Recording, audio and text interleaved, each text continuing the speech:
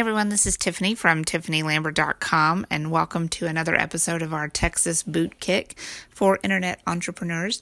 Today we're going to talk about the decisions that you make in your business and how some of those are going to be wrong no matter how bad you want them to be right. And when you recognize that that has happened, you're going to have to fix them without hesitation.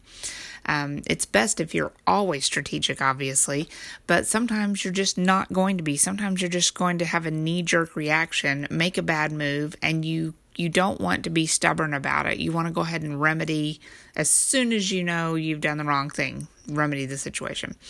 I'm going to give you an example of what happened to me recently. I made a change to one of my most profitable business models, which is my PLR store, my PLR launches. And the reason I decided not to do official launches anymore, like on other platforms, was because I was just tired of the whole system. I hated the process. Having to write sales copy, I just didn't like it. I don't like the type of networking that you have to do. Sometimes in the PLR world, there's a lot of little clicks, and it feels like, if you don't network with the right people in the right way, that you're not going to have a good launch. I know that's wrong. I know I can do it the right way, which is what I did last time. But it still makes you just exhausted because you see sometimes, especially in the PLR world, you see these really horrible packs that are on the bestsellers list and getting deal of the day and all that. And you're just like, oh man, you're looking at the content and it doesn't even read right or anything. And so you get a little tired of it. And I got tired of the schedule as well, just having to make sure that all of the moving pieces were in place by a certain date. It was all very draining to me. So it takes away from my productivity as well. When I'm doing all of those tasks, all of those things to try to get a launch together, I feel like I'm less productive because I'm not able to just churn out as much content. If the launch process is taken away, then all I have to do is write and list it on my store, right? It takes away a lot of tasks. But a knee-jerk reaction that I had was to dump the entire strategy. It was a decision that I made from exhaustion. I've been really exhausted by a lot of stuff lately, just tired, drained of stuff. So I didn't want to do it. And what happened was, I'll just show you on the last launch that I did, the real launch where I had sales copy and everything, I had 3 tiers in my funnel, a front end and 2 upgrades, and it earned $16,277, okay, over the course of a week. So let's pretend like every single sale was an affiliate sale for 50%. That means I earned $8,138, or about $83 a page for the work I did. So the first launch that I did without the fancy addition of sales copy and networking and schedules and all that earned me $520. And if you split that with affiliates, it's like $260, right? So that's a huge problem. That's a big difference. And I look at that and I go, that's not going to work.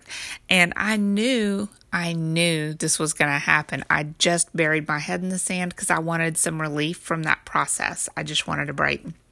So the problem, it wasn't the product. The problem wasn't the product. It was a 20-pack of articles. They were good content. It was that I made the decision without doing it strategically. So I didn't consider, or honestly, I didn't care if it couldn't compete with a full launch like before. I was just tired. But now I care. Now, when I'm sitting here going, okay, last month, just that one launch earned me, or brought in $16,000. This one brought in $500. Big difference. What am I going to do about that? I have to sit here and look with a level head. And what I see is, well, affiliates wouldn't earn enough. If you look at that small launch that I did the very last time, they were only going to earn $10. And let's see, if it was a $20 pack, what's even worse? Okay, this gets even worse. They weren't even going to earn $10 because it was a small pack of 20 articles. I gave customers a $10 off, 50% off coupon. That takes it down to 10, right? If me and the affiliate split it, they're earning $5 versus their potential in that last big launch that I did, their potential for commissions was $124.25. So what would you do? Would you take a spot in your email promo to promote a $5 potential sale? Or would you have wanted to earn that $124.25? Especially when you're going to be giving up your list. When you send someone on your list to another person's list, that makes it competitive to you. And also with the content that was put on my PLR store, there's no sales copy. It's just a list of what the articles are. So there's no warm up or anything like that. There's nothing to warm up the buyers. So my decision, as soon as that was over, was go back to what I hate. But I had to have a plan, right? Because I don't want the same problem. It's very important to me as an entrepreneur to have personal satisfaction. I don't care. I mean, I do care about the money situation being $16,000 it brings in. I need that money, right? But it's also important to me to enjoy it. So I decided to do 3 things. I wanted to create a template for sales copy. This is something where there's certain elements that I know will always be in there. So I'll use that template for PLR launches, and that way I just have to plug in the facts into the template and then also add a little bit of personalization.